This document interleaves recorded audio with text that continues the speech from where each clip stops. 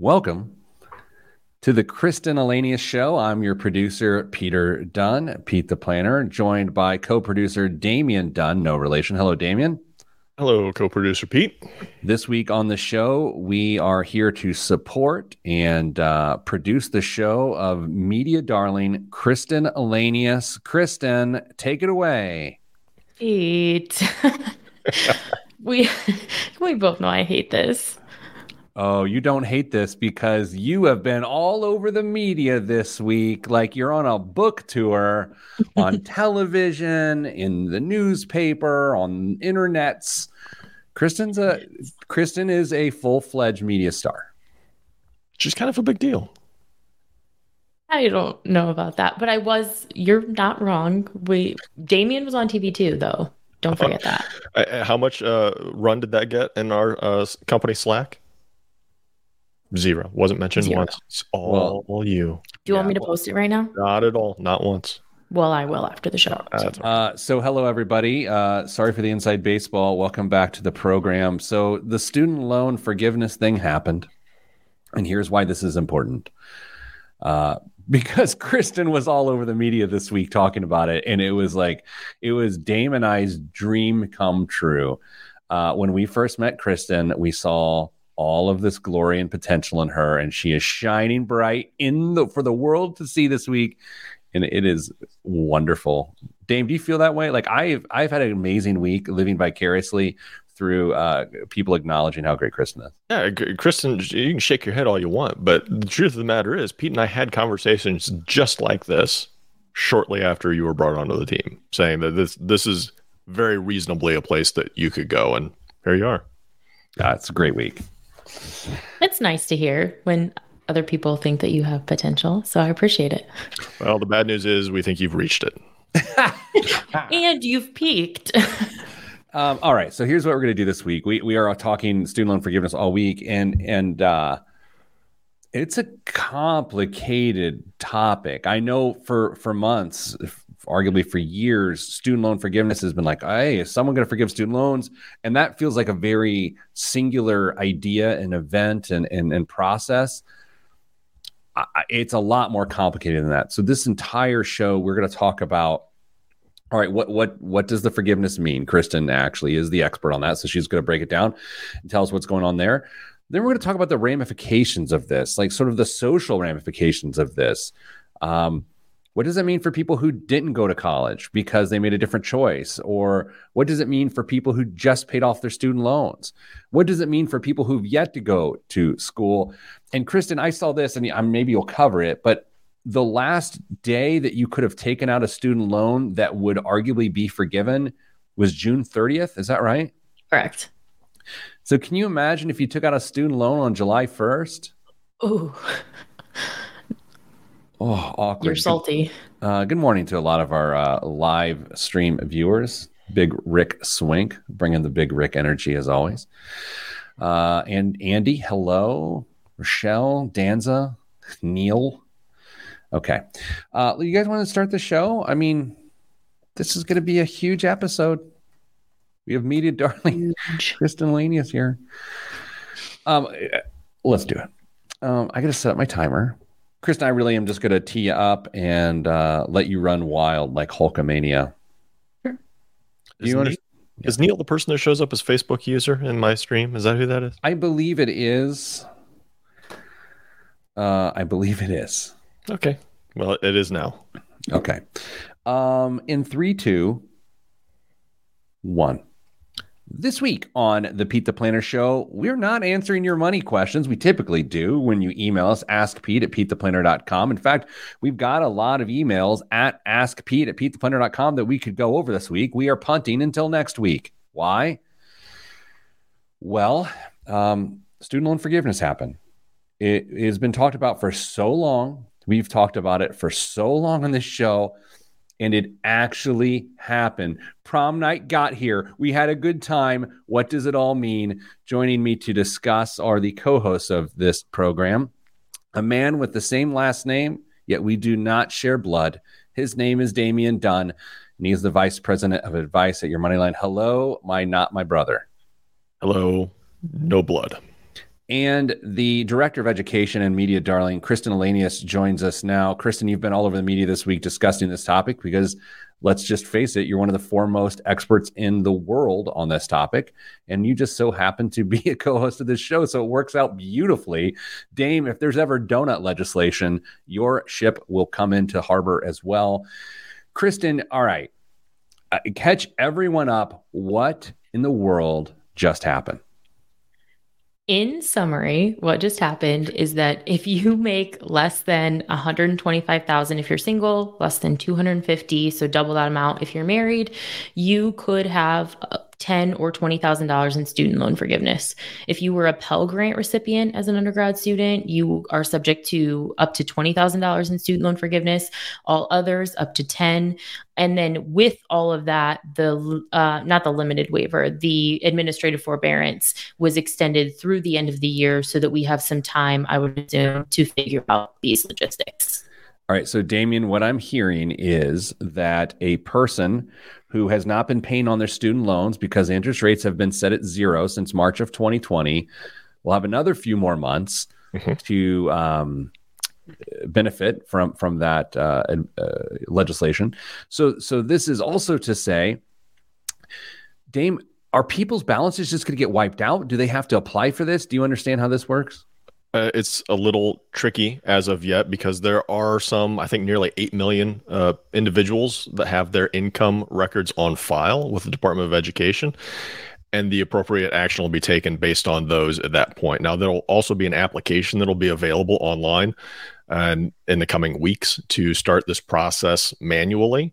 Or if your income has changed and you think you are now eligible, even though the information on record may say that you're not, and those will be reviewed, and we'll figure out whether or not you get your $10,000 or $20,000 of relief. And this is all, of course, subject to any potential lawsuits that may be filed and slow the process down.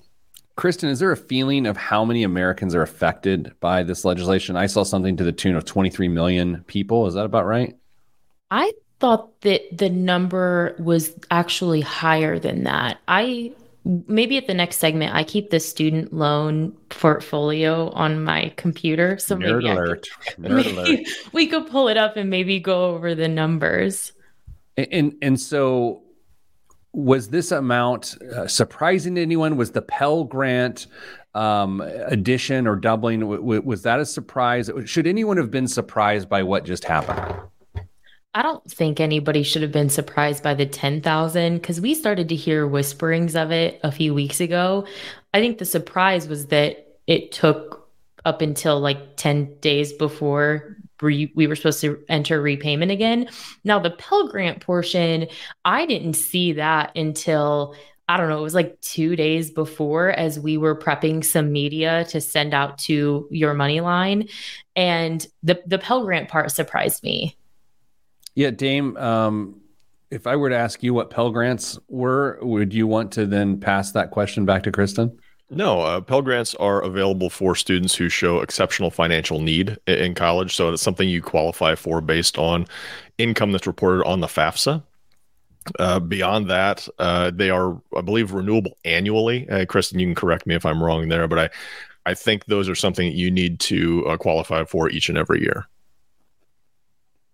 And the Pell Grant award, again, is the $20,000 versus the Correct. $10,000. I want to make sure that we keep mentioning the number. So if you have two people that qualified for Pell Grants and have student loan debt, and they are a household that makes less than $250,000, and each of the borrowers has $20,000 of student loans, you're saying that household theoretically would have $40,000 of student loans wiped out?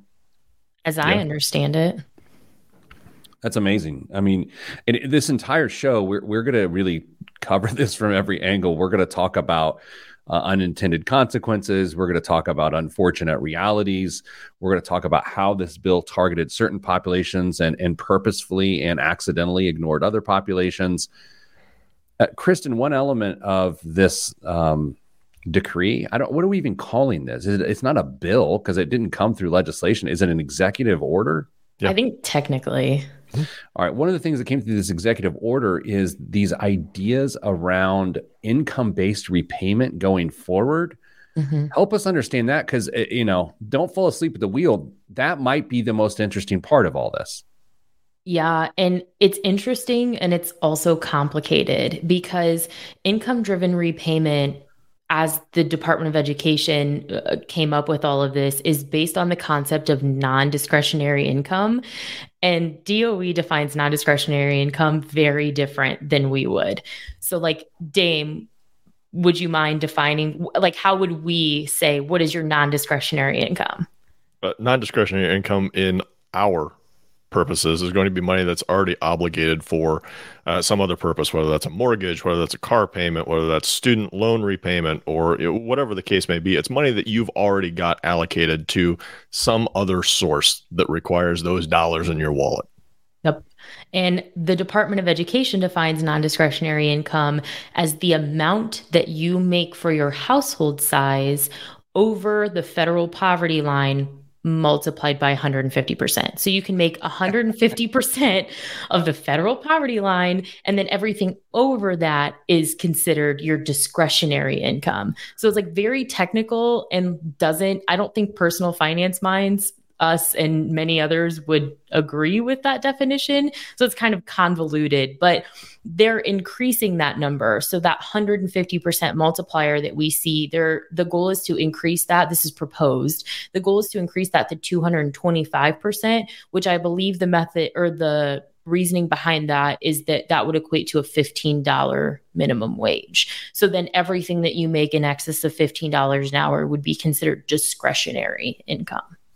So what I don't understand about this part of the legislation, and it's not legislation, this part. So is this executive order? That part is happening, the income-based repayment, or is that a proposal? That's what I don't understand. So the change from being required to pay 10% of your discretionary income, moving to 5% being the requirement, was part of the original announcement.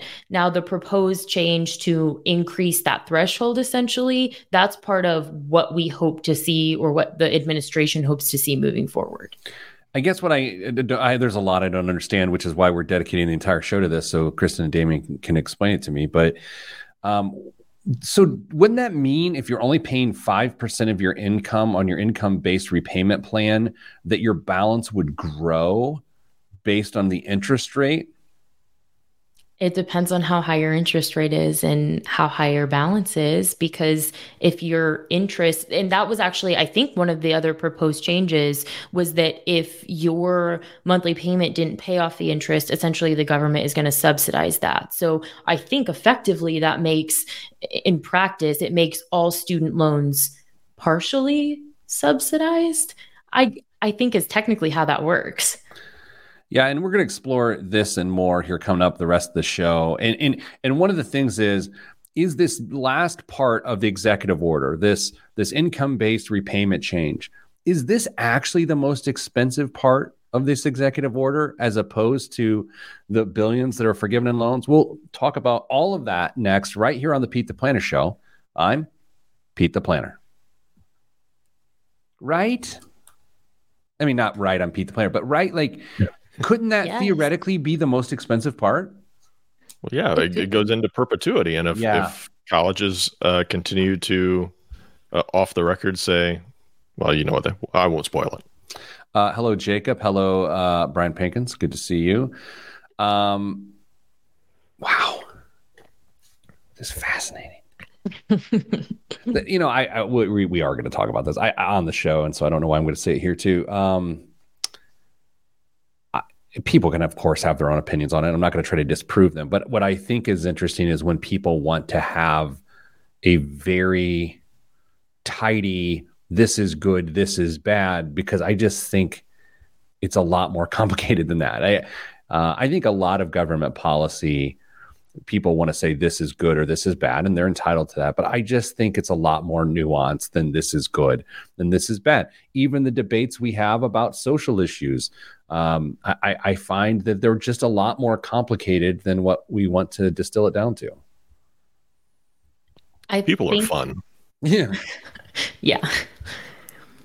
I think something that's very interesting, and maybe noodle on it, to talk about is that I have found that persons that are upset about the legislation don't necessarily feel that way toward people that they know in person. It's easy to be upset about something that doesn't impact people that you know. But if you think about if this positively impacted Damien or you or me, then is someone as upset if they know us? Does that make sense?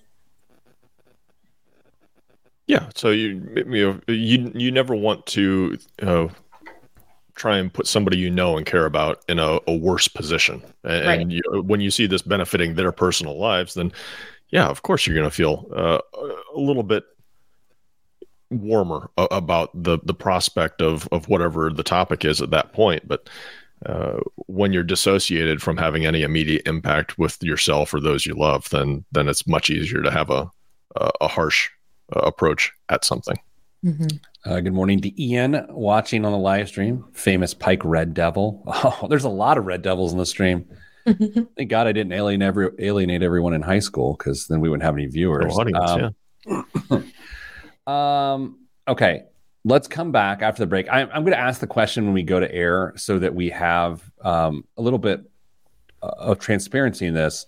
And we've done this before. I'm going to ask you guys about your college experience. And did you pay for it? And did you have student loans? Because I think that if we're going to have opinions about other people's student loans, I think we need to disclose our own, right? Is that fair? Yeah, absolutely. All right. Coming back. Go. Here we go. Sorry, I'm just getting my pipes ready. 3, 2, 1. Back on the Pete the Planner show, talking the student loan forgiveness executive order. It's weird when you begin to talk about it. You say President Biden's student loan forgiveness, and then it's like, well, what's the noun? It's not a bill. It's not legislation. Is it a decree? That sounds aggressive. It's an executive order, right? It's something. Before we get going too much on this, Kristen and Dame, we're about to try to give some perspective on other people's opinions around their college funding situation. I just find it appropriate for us to come to the table transparently with how, if we all three of us went to college, but like how it was funded, and did we come out with any student loans? Because I just think it's the honest thing to do. So I went to college, believe it or not, and my parents paid for my college education, and I did not have a dime of student loan debt. And I just mea culpa. I'm not apologizing for that. That's just my reality. So Dame, what's your reality? Pete, did you have to work on paying off any of Mrs. Planner's loans after you were married? No, she paid a little bit as she went. Okay. She was required to pay a little bit as she went from her parents, but her parents paid for hers. But we never had any student loan debt in our household. So my situation was similar, very similar to yours. I did not have any student loan debt. My education was paid for, but we did pay for a portion of my wife's undergrad and all of her master's degree. Okay. Excellent. So as working people, did you take on student loan debt, or do you pay for it with whatever assets you had? She had student loans for undergrad, and then we paid for, I believe we paid for her master's degree out of pocket. Okay. Wow. Okay. Kristen, what about you? I had part of my first year paid by my parents, and then after that was a mixture of working and student loans so that I didn't have to take out private loans. And then I'm actually in a master's program, and I am cash flowing that master's program, which means that I do actually have some undergraduate student loans. So I'm a beneficiary of this executive order. Sure. And, we have another coworker, a well-beloved coworker in our organization, and she's going to have a majority of her student loans wiped out. So it was a happy day for her. So it's with that we begin to take a look at this and sort of maybe let's call it the social or cultural ramifications of this. Dame, let's begin with people who never went to college because they chose a different path. They didn't want to take on the burden of student loan debt. They considered that when they were making the choice. And so they went the other route. And so now you've got people who chose the other route, that are seeking this forgiveness. How's a person supposed to get their head around this if they did not go to college because they didn't want to get involved? It's a really tough ask for some of those individuals because they, like you said, maybe they went into the trades, or maybe they went into the military to try and provide their service there and get a college benefit. And it's going to probably be pretty challenging for some of those individuals to come to terms with this executive order. And frankly, I don't have a problem with their position at this point, because they made their choices, what they felt was the most responsible financial decision at that point in their life. They knew maybe where their interest lied, and they didn't want to get into debt for something they weren't sure they were really going to benefit much from. So if I'm in their shoes, I try and take a couple really deep breaths. I'm not saying that they need to change their perspective or change their opinion on this. They're certainly welcome to hold whatever opinion they want. But if I'm in their shoes, I try and look for very clear examples of where this executive order really benefited, maybe even somebody they knew that was just absolutely struggling, and it was going to be an uphill battle for a long, long time. And this gets them, if not over the hump, but maybe they can see that light at the end of the tunnel. Now, look for very personally applicable examples to why this might benefit somebody they care about. Yeah, Kristen, what would you add to that? I think that if you chose to not pursue higher ed and you wanted to, and you chose not to because you didn't want the burden of student loan debt, I think it's okay if you're upset. I don't think that your feelings have to be, or that your opinion on this has to happen in a silo. You can be happy for me or for anybody else, and you can be upset that you didn't get to benefit from this and that you may have made different decisions. And I don't think anybody can tell you that you can't be upset about that.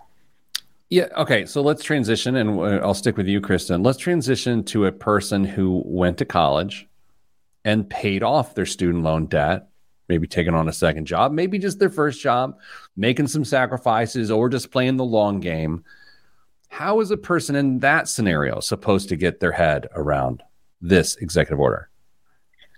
I think very similar approach. I think it's that you can feel upset. And if we take two persons and all things equal, one person will be awarded student loan forgiveness and the other will not. Again, all things equal. The person who just received student loan forgiveness just saw their net worth move by 10 grand overnight. And is that fair? Like, in those two situations, it's not. So as far as getting your mind wrapped around it, I think that sometimes there are things that happen that we get to benefit from, whether they're tax credits or other things, and sometimes we don't get to benefit. And again, is that fair? Maybe not, but I think it's just reality. Tim? Same. We are faced with this new reality. There's only so many things that we can control. And if you want to be upset about it, that's okay. I would encourage you not to be there and dwell in it. That will do very bad things for you. However, what we need to try and do, is figure out a long-term solution for the issue that we're facing. And while this legislation will have immediate impacts for those that it benefits, it's still an uphill battle on trying to figure out how to make college more affordable for the masses, because right now it's set up to where we're just going to face this problem again in another 10, 15 years. Yeah, I don't get personally, and again, I come from a place of privilege, and I'm not necessarily apologetic about that. I just think I have no problem acknowledging it, right? I don't have a problem when legislation or executive orders don't benefit me. Right? Like that doesn't necessarily bother me. Do I think taxpayer dollars get spent on things that I'd rather them not get spent on? Of course. I mean, I think everyone does. But this one feels so deeply personal, and this almost feels like classism is like a part of this argument. Kristen, to this point, how do you feel about all of the arguments being thrown around by various people and organizations and Twitter accounts that this is similar to PPP loans? Do you see a parallel between forgiveness on student loans and forgiveness of PPP loans? Is there any parallels to draw between the two other than the F word, which is forgiveness?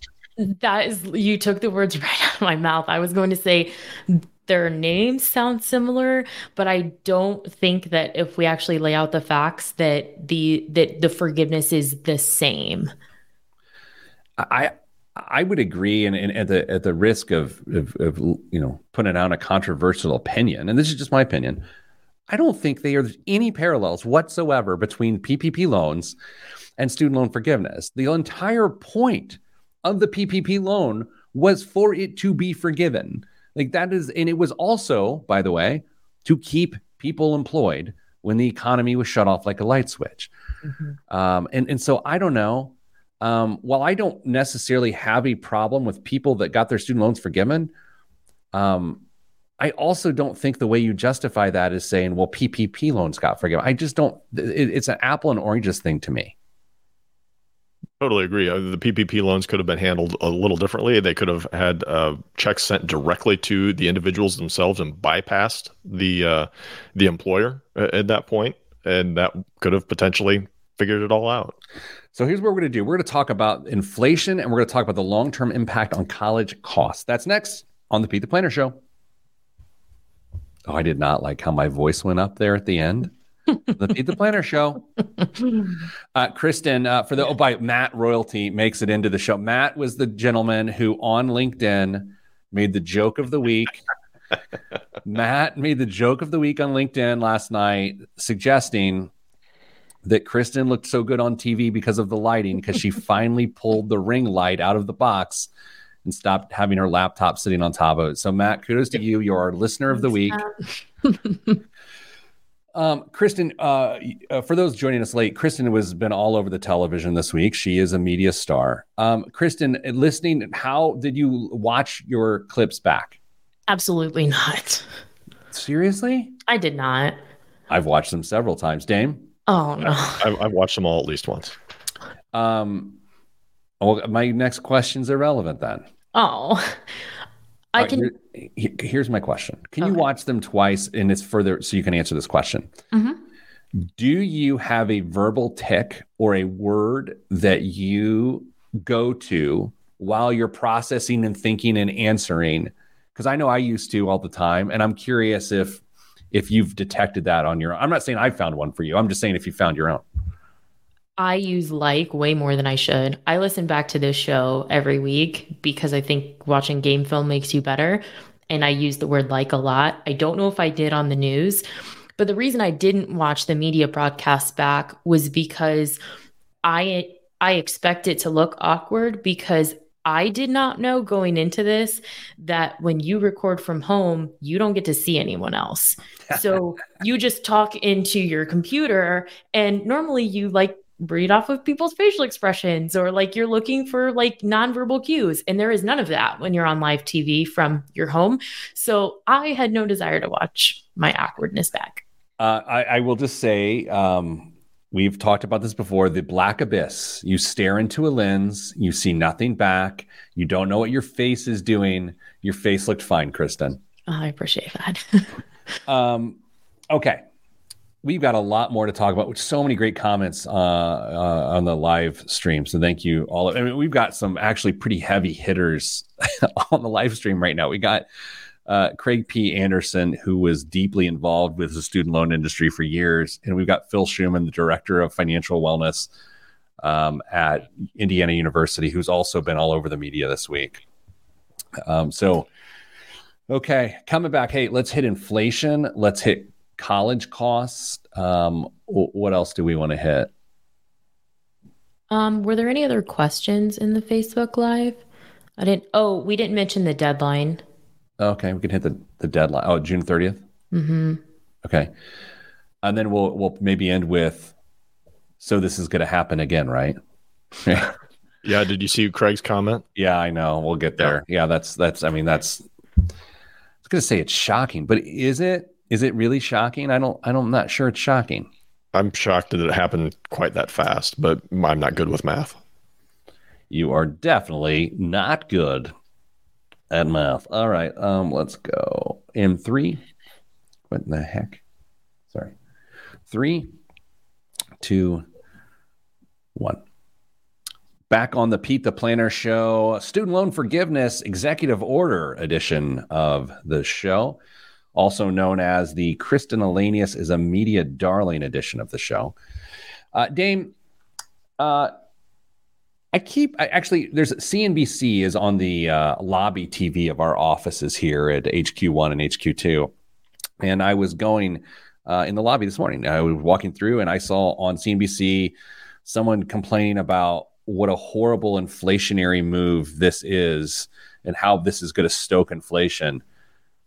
As you know, I am not an economist. I just don't see that perspective at all. I know how many people have not been paying on their student loans for the last 30 months. I do not see at all how this impacts inflation. Do you?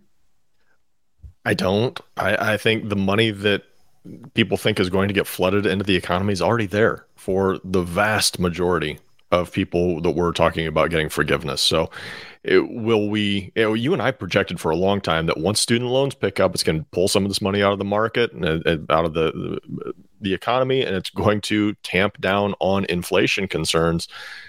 Now it's there. And based on the inflationary reports that we've had in the last few months, it seems to be slowing down. So I'm not sure it's going to add fuel to the fire. It may prolong inflation for a little bit, but is it going to ramp things up? I don't see it. Kristen, what do you think? I have almost the exact same perspective as Dame. I think the thing that maybe you could make as an argument is that by approximately a third, give or take, of borrowers not having to make a student loan payment anymore, that money will get to stay in the economy. But as far as like immediate impacts, like he said, what percentage of people are saving that or not using it for a purpose that is increasing inflation? I don't know that number is high enough to make that argument. Yeah, I just think that's one of the weirder perspectives on this, is that this is going to stoke inflation, because here's what I know.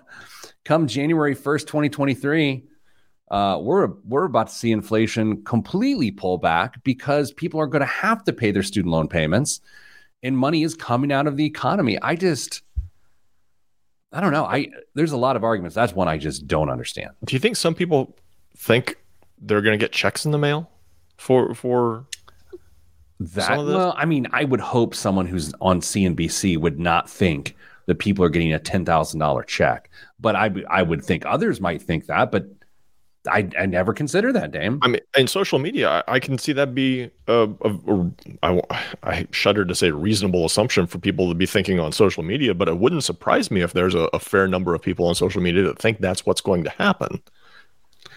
All right, so Craig P. Anderson, now that he's going to drop off the stream, he did leave one comment. Again, Craig was a big part of the student loan industry of helping people pay off student loan debt. And so he just left a comment in the stream that is worth noting.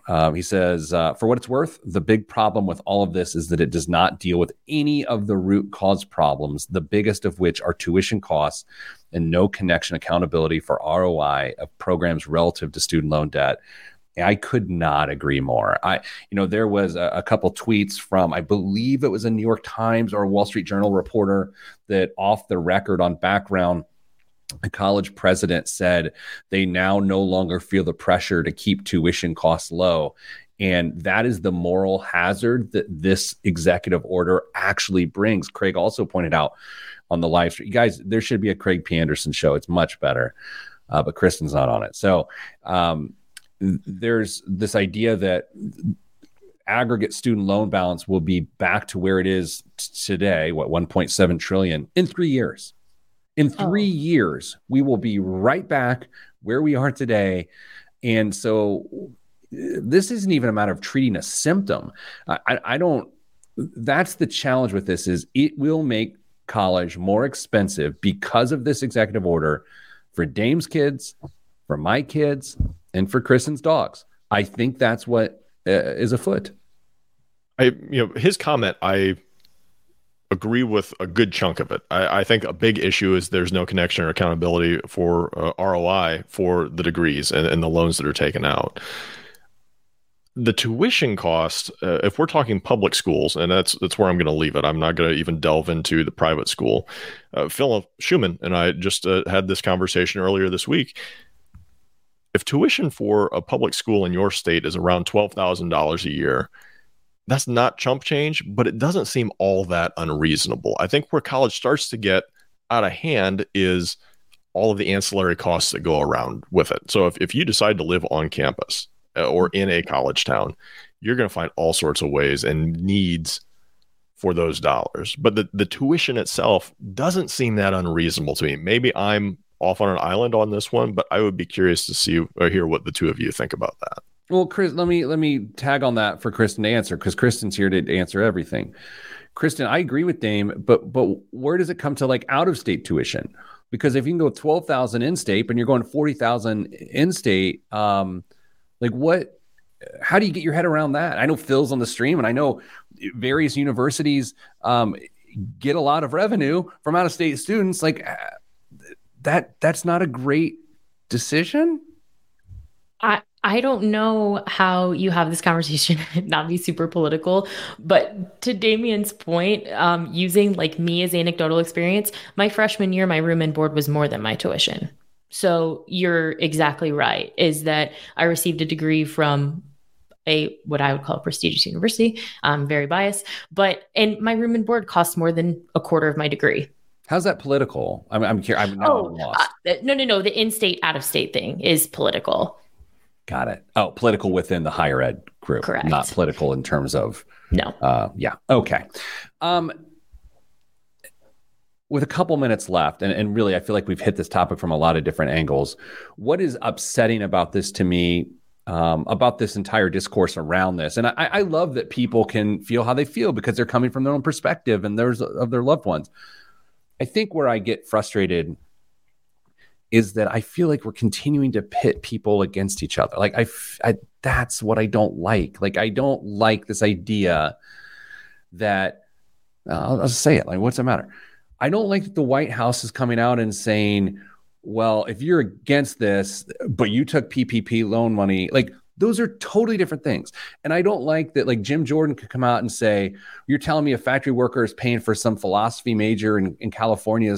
It's like, no, none of that makes any sense either. And so, unfortunately, like everything else in our society right now, is the polar opposites are using this to just advance their narrative, and they're doing it by pitting people against each other. And I think that sucks.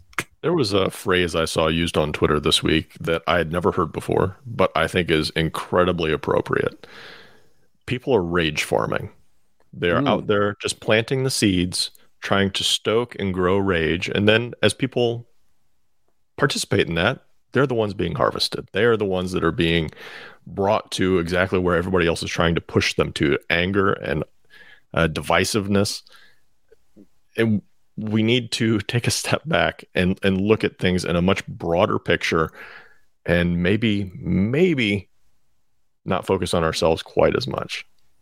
Yeah, I get this idea this week when this was all happening. I know the our three minds were, especially Kristen and Dame. Our minds went to, okay, how do we get this out so that what has happened can help as many people as possible? Like, that's where we went. And sure, we all have politically different opinions on this show, but like, that's not where this is right now, because the executive order happened. And so we're trying to get as much positive utility out of it as possible for as many people. And I just really struggle with this of like, I'm excited about that, but I am the first to acknowledge, per Craig P. Anderson, in 3 years, student loan debt's right back where it was. And I will end with this. I think this sets us up for future forgiveness. And that idea is a dangerous idea for people who may take on more debt than they should because they feel like their debts will be forgiven in the future. Or because they have to, because prices have gone up. All right, here's what we're going to do. We're going to take a break from student loan forgiveness. It actually happened. I can't believe it happened. It did happen. And instead, we're going to do the biggest waste of money of the week. No, it's not student loan forgiveness. It's something different. That, and yeah, there are other current events too. I'm Pete the Planner.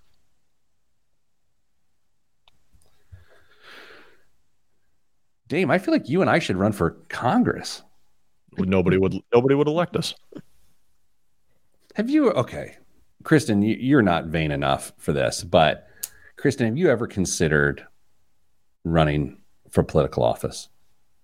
Pete, I'm afraid that people are going to say mean things about me on the podcast reviews. Do you think that I could handle a public office? No, not at all. I mean, if you and I ran for a higher office where there was a first and second in charge, our ticket could be done and done. Ooh. Like if Pete Buttigieg and I ran together, it'd be Pete and repeat. Sure. It's not great, but sure. No. It's not great. At one point in time, like just in my head, I was like, I want to make a difference. I never voiced it, right? This is years ago. Mm-hmm. Then I had to have told you that. I've been approached 2 different times by 2 different parties to run, or not one, they wanted to appoint me as something when someone left something, and the other one, they wanted me to run. And I was like, that's when none of it made any sense. And I was like, that's the worst job on the planet. I would never do that. No. Yeah. I mean, it's flattering, but it's just like, is it flattering? Or are they like, hey, you're a cretin, you do it. Yeah. I couldn't stand to be the punching bag, so I couldn't do it. Mm-mm. Think how many people go to Washington or go to whatever their state legislatures and they do it with like, I'm going to make a difference. And then like a month in, they're just like, hey, we're having a fundraiser. We're going to auction off I don't know. Puppy? I don't know where the puppy came into any of this. It's International Dog Day, I think. Is it? Happy Dog Day, Kristen. No, thanks.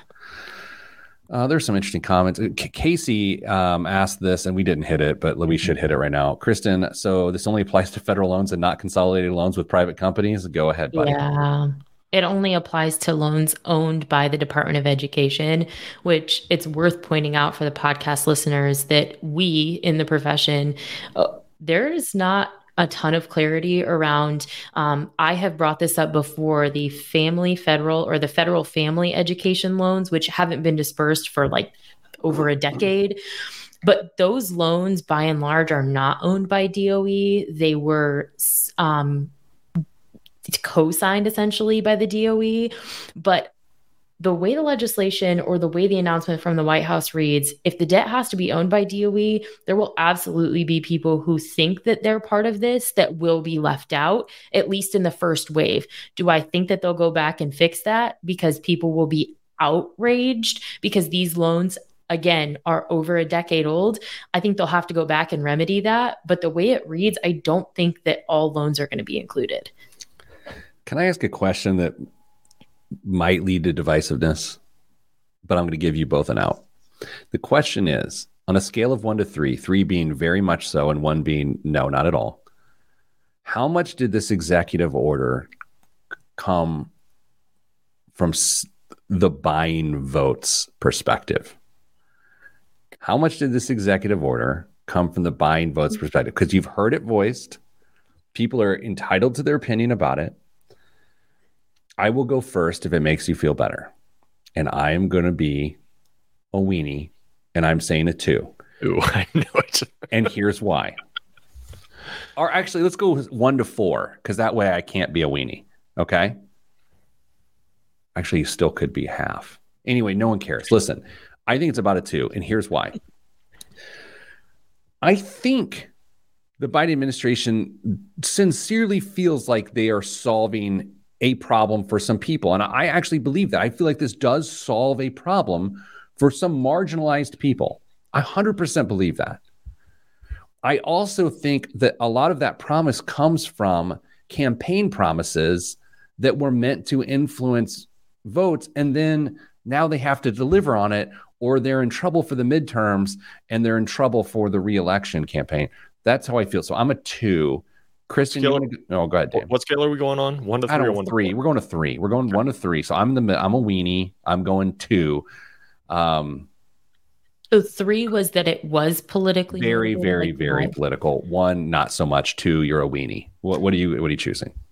Well, at the risk of flooding your email inbox, I pick 5, but I think that what has happened actually has almost backfired, because the 10,000 was a campaign promise. And I think what I've seen anecdotally is that the people who really, really wanted this never thought 10,000 was enough to begin with. So you waited 2 years to deliver on a promise that you made, and then you only did what you said you were going to do in the first place. And it's like, oh, look at what happened. It's like, well, you kind of campaigned on this. So again, at the risk of flooding your email inbox, like 5. But I don't think that's a controversial opinion, by the way. You can, and not that you do, but I'm saying you could support President Biden and still say it's a 5, right? I think that's where we don't have to get so polar. Like, Dame, I assume you're at a 7. Where are you at? Well, I was going to say 5 until she said 5, so I've got to one-up her since I'm the de facto most conservative person on this podcast, so your radio show. So yeah, I guess I'm 6 or 7 now. Yeah. Mm-hmm. Yeah, I mean, I think they were backed in a corner based on campaign promises. And so, I think that's where it is. If they felt this strongly about it and it was for pure altruism, there's no reason it couldn't have happened earlier in the first term. Okay, so I'm not pushing back on that. My question would be, wasn't there a lot of other fish to fry early in the term? Aren't there still a lot of are there still? I'm not sure.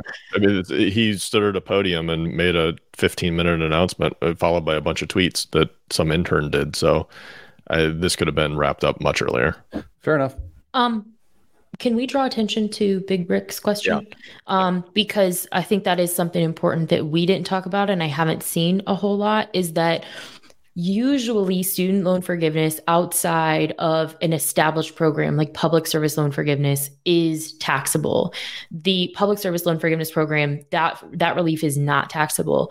However, as part of the Relief Act, I think, I don't remember, it was signed like 2 years ago, there was temporary relief for student loan forgiveness outside of those programs. So through 25, I believe, student loan forgiveness is not taxable.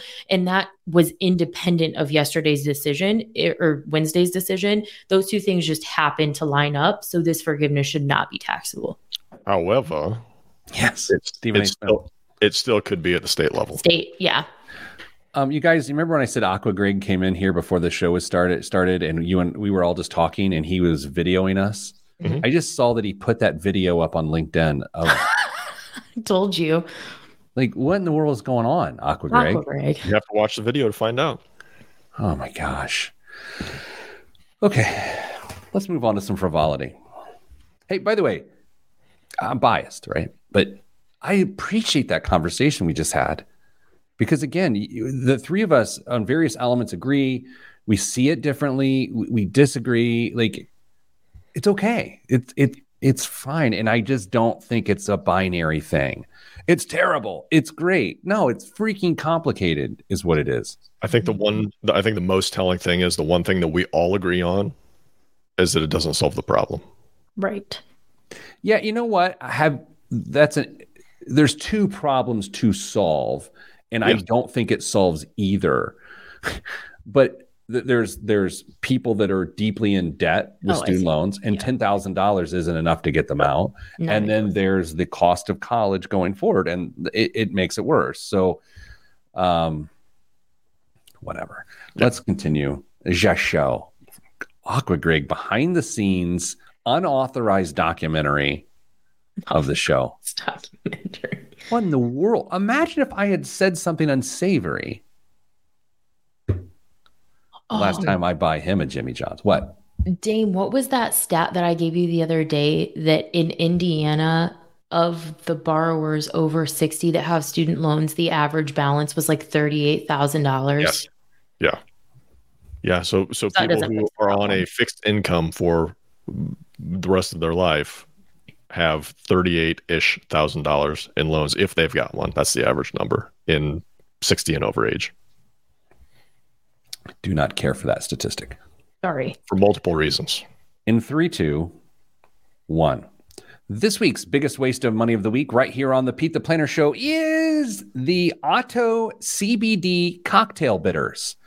Boost your mood along with your drink's flavor with Otto CBD cocktail bitters. The blend is a custom combination of herbaceous botanicals, including, by the way, Damien did a little entertainment dancing to put himself through college, and his stage name was Herbaceous Botanicals. I didn't know if you knew that, Kristen. I didn't know that. Including lemongrass, liquor. I'm so sorry. I don't know where that came from, but it's wonderful. I thought all those videos were destroyed. Liquor. I got to start. It's a custom combination of herbaceous botanicals, including lemongrass, licorice, and cacao, each with its own holistic properties to support well-being. It's then been enhanced with pure auto CBD, sourced from organically grown hemp plants to elevate cocktails with a floral citrus profile while delivering the calming benefits of CBD. Skip the alcohol altogether, add it to mocktails, juice, and tonics, and sip yourself into tranquility. All right, Dame, you are familiar with bitters because you are known to make a cocktail or two or six. So, Kristen, you're not familiar with bitters because that's not your jam. You're a ranch water gal. Yes.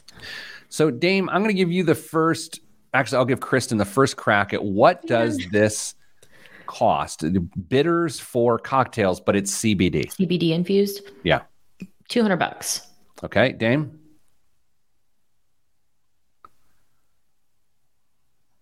$52.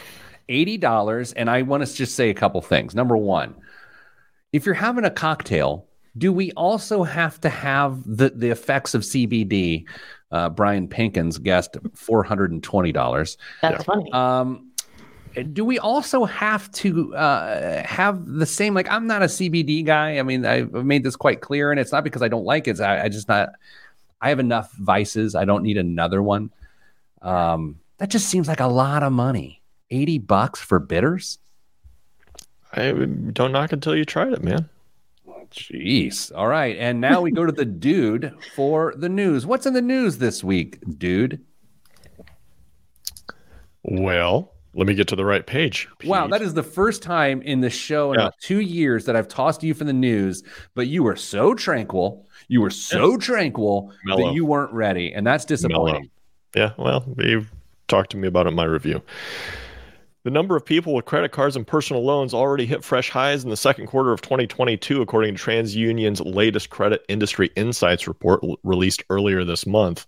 Credit card balances also jumped 13% during the second quarter, the largest year-over-year increase in more than 20 years, according to a separate report from the Federal Reserve Bank of New York. At the same time, APRs are just under 18% on average, which is also an all-time record. Since most credit cards have variable APR, there's a direct connection to the Federal Reserve's benchmark. As the federal funds rate rise, so does the prime rate, and, well, credit cards follow suit. You know what situations like this call for, Kristen? Student loan forgiveness. Debt forgiveness. Close. Governmental influence. That's right. The Consumer Financial Protection Bureau is considering looking into how much banks charge in interest. Though the CFPB doesn't have the authority to cap interest rates, banks could feel it's more prudent to lower rates versus publicly battling it out to justify their practices. Experts warn there could be unintended consequences, however. For example, banks may tighten requirements to get and use credit cards, leaving many customers without access to credit. Now, I have not necessarily heard people talk about student loan forgiveness from a slippery slope perspective. However, you hear a story like this, it starts to feel slippery slopey, doesn't it? A little bit.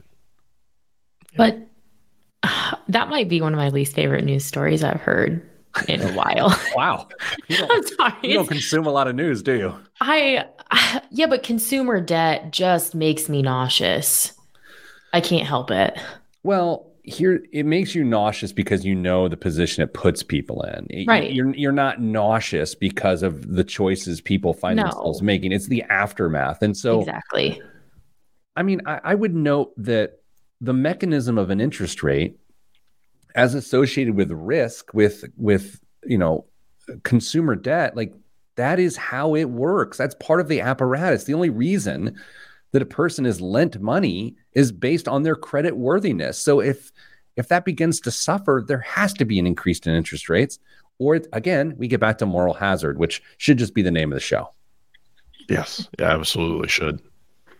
Does that scare you, Dame? Like, or do you think this is a news story that's just like, hey, I need something to write about this week, or do you think this is like, we're not heading there? There's no, boy, those seem like famous last words.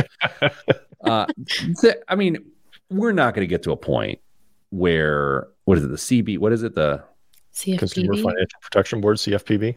Yeah, they're going to start legislating interest rates. Nope, they can't legislate, but they could take to task banks for their practices of charging exorbitant interest rates. And instead of getting bad PR, banks could decide, you know what, we'll just back it off. But in order to do that, we're going to tighten up our requirements, and a lot of people are going to lose access to credit.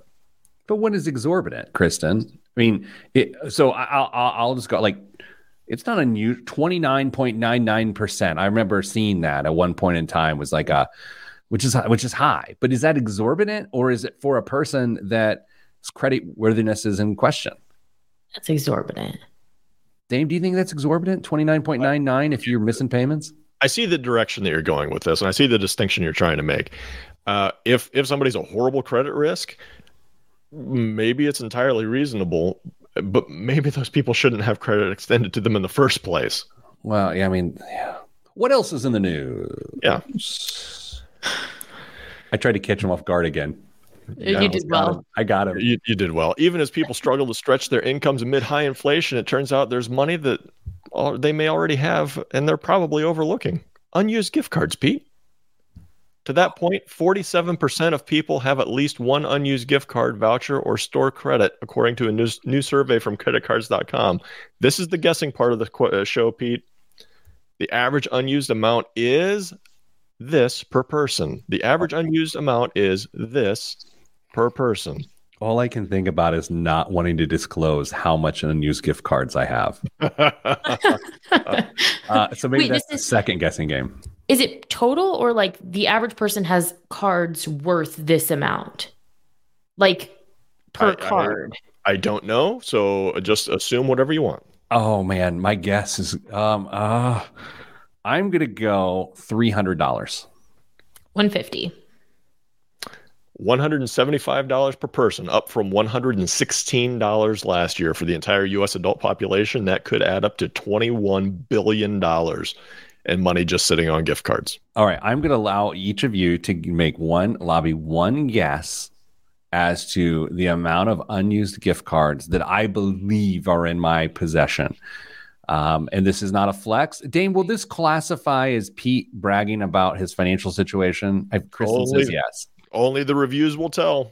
Yes. Then let's is there anything else in the news this week? Yeah. California on Thursday approved regulations banning the sale of new gasoline-powered cars and trucks by the year 2035, an action aimed at addressing climate change that could speed the nation's transition to electric vehicles. The regulations, which apply to sales of new cars, pickup trucks, and SUVs, would establish annual thresholds for the share of zero-emission vehicles automakers must sell in the state each year, starting at 35% in 2026 and ramping up to 68% in 2030 and 100% by 2035. While EV sales still account for only around 6% of new U.S. vehicle sales, they surpassed 16% in the second quarter in California. I can't get my head around that story. I can't get my head there. I had the chance when I was in Phoenix last week to have an electric car or a gas car. I've never driven an electric car, and I chose a gas car out of habit. Like I can't get my head around that idea. Yeah, I'm from the middle of nowhere, Indiana, so same. I mean, there's a ton of infrastructure that's going to happen for any of this to occur. It's the fifth biggest economy in the world, and I don't think they have a shot at it. And that's all there is time for this week on the Pete the Planner Show. Hope you enjoyed the student loan forgiveness episode of the show. Sending good vibes. Good vibes are all this in the budget. I'm Pete the Planner. This was the show.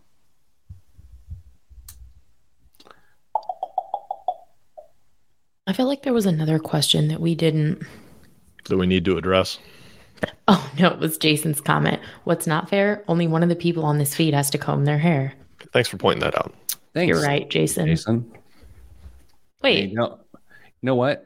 I hope male pattern baldness besieges his home. That's not very nice. Dave, if you and I think we would have talked about this. We had to have talked about it. If you and I went like a month of growing it out, who would look worse? Like, where's your actual? I mean, I know this is a visual, but where's your actual deficiency? I basically, but I'm sorry, trying to do it in a reverse screen. Basically, everywhere between here. Sorry, down. Nope. Yeah, I've got like a upside down horseshoe, and just in the front, really. I don't have much of a bald spot in the back, but it's just that in the front. Yeah, I've got a lot of real estate on top of my head that would be very bare. All right, guys, I got to shoot some videos. Sorry, Jeremiah. Kristen, awesome job. Dame and I loved celebrating you this week, and we will continue to do so. You're awesome. Good job. Thank you. Dame, awesome job celebrating Kristen this week. Thank you. All right, hey, thanks everybody for being part of the show today. That's all we got. Stay getting money.